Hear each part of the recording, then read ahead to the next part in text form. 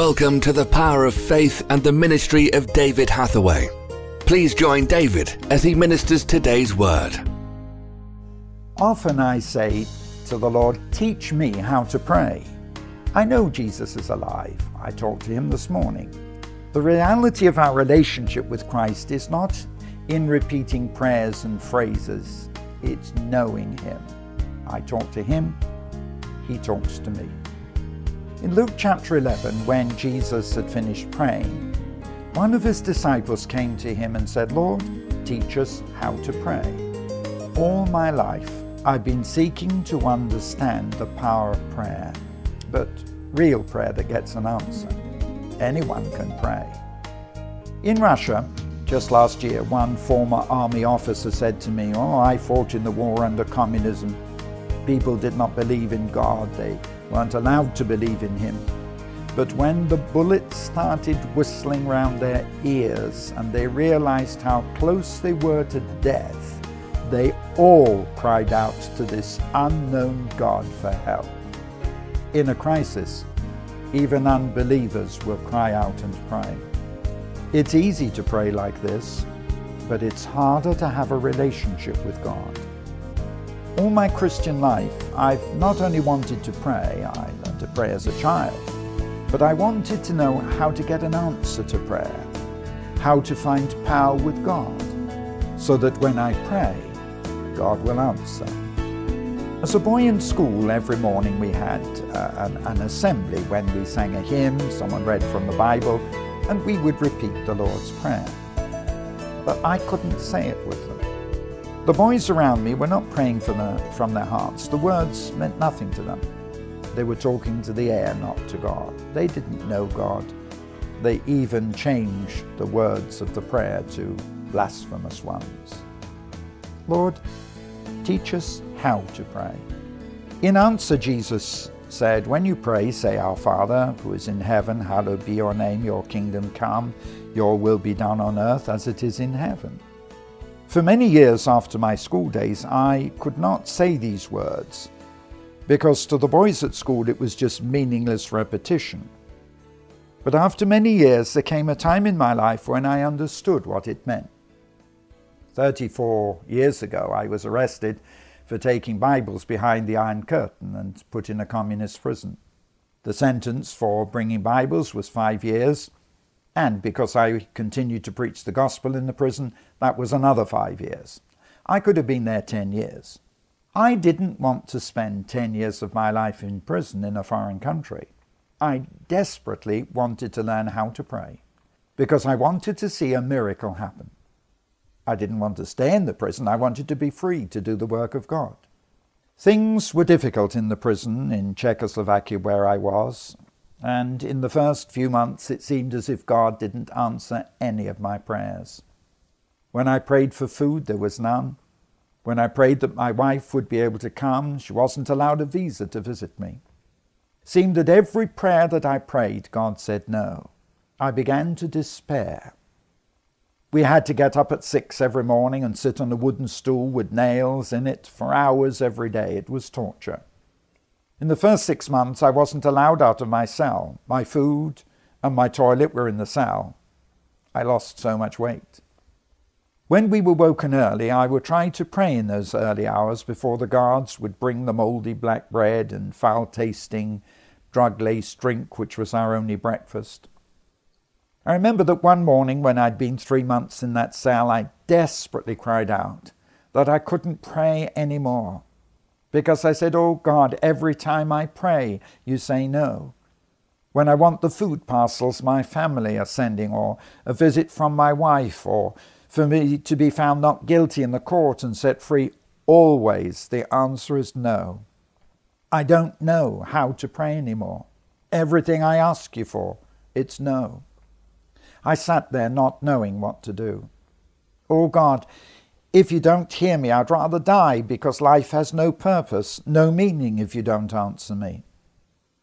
While I was still saying, oh God, I can't pray anymore, I remembered the words in the Bible. I had no Bible in the prison. It was forbidden. The words where Jesus said, when you pray, say, And I began hesitantly to say those words, Our Father. But as I did, I began to argue. I can't say our, that's plural, but I'm alone in here. No family, no friends, no believers. How can I speak in the plural? I have to say my Father. Suddenly I knew the reality of those words. He's mine. He's my Father, and He's mine. Then I came to the next part, who is in heaven. Then again I argued with God. Yes, you're in heaven, but I'm in a stinking, filthy cell. Don't you understand? Joy, happiness, glory, that's in heaven, but I'm down here. And then I remembered the truth. You sent your Son. You only had one Son.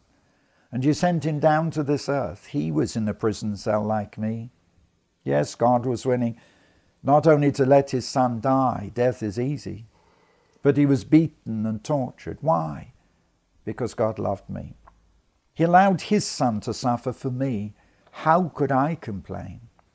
And then I realized God is not just in heaven. He's here in this prison cell with me.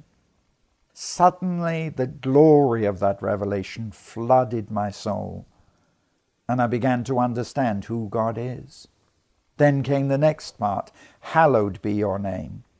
I questioned, what does this really mean? Surely this is the moment when we must worship him. And how can I worship God in this cell? My mouth was closed, and I was trying to praise God through clenched teeth because of my suffering and pain.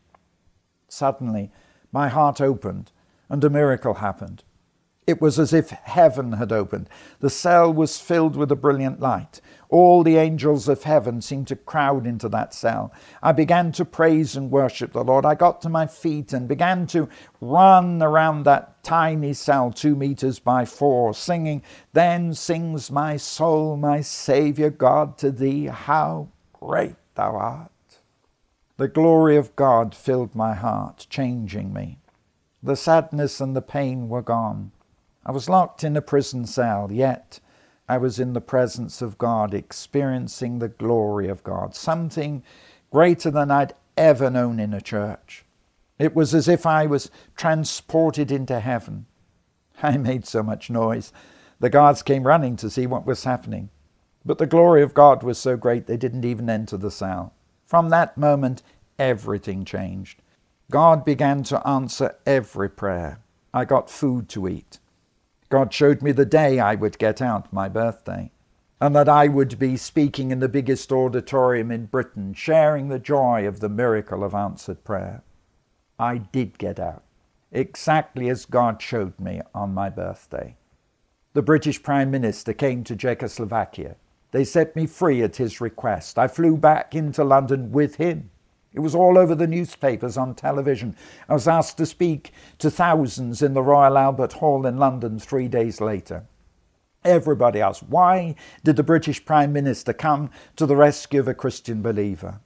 I'll tell you, it's because God is a God of power, of glory, and of miracles. He is a prayer-answering God.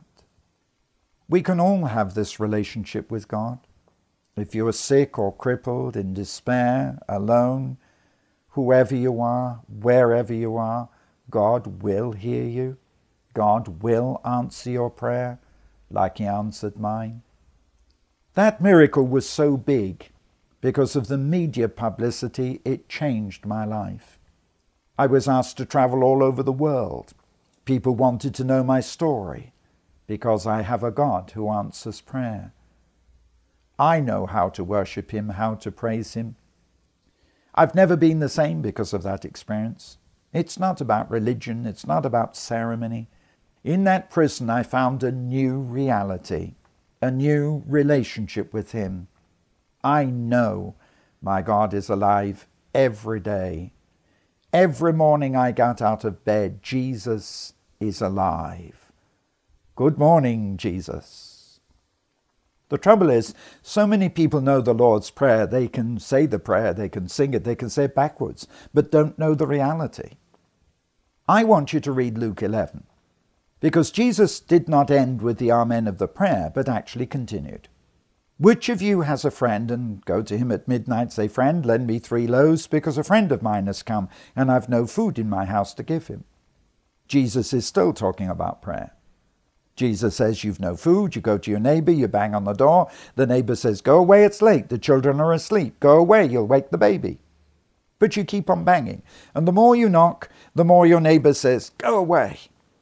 Then Jesus says eventually, because you keep on knocking, your neighbor will get out of bed and give you one, not because you are a friend, but because you make so much noise in asking, because he can't keep you quiet. Jesus said to you, ask and it will be given. Seek and you will find. Knock and it will be opened. I want to show you the greatest lesson in prayer. Don't take no for an answer. Keep on calling to God. Keep asking. He will answer you.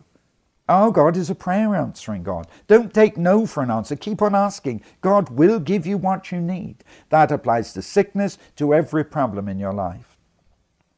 Why did I come out of that prison? I wasn't there 10 years or 5 years. I was only there 1 year. Everybody was amazed. Everybody in the prison gathered round me. "Why are you being set free?" I told them, because I have a God who answers prayer, a God who delivers. I want you to know the Lord like I do, so that when you call on him, he will answer. 35 years later, I still have contact with some of those prisoners. They're still going on with God. Why? They saw the reality that my God is alive and answers prayer.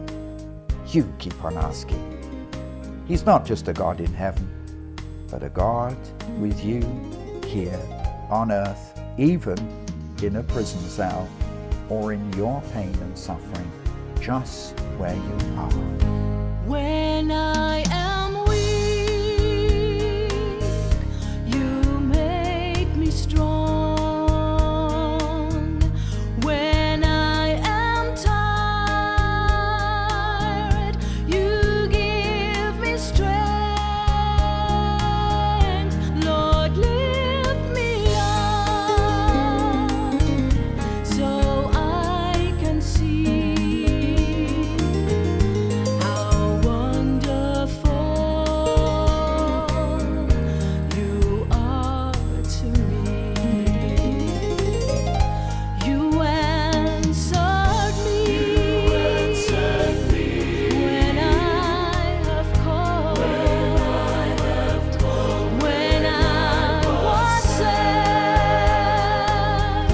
You make me glad. You quench my thirst from your healing stream. You touched my heart with your love and peace. Thank you for listening to The Power of Faith, broadcast with David Hathaway. We would love to hear from you. Contact us by visiting www.eurovision.org.uk. Also available online are a large assortment of videos, magazines and books for your growth in God. We would like to give all new subscribers to David's ministry a free gift. To receive your free gift, visit www.eurovisiontv.org. Remember, those who know their God will be strong and do exploits. Worship used by kind permission of Vinesong, www.vinesong.com.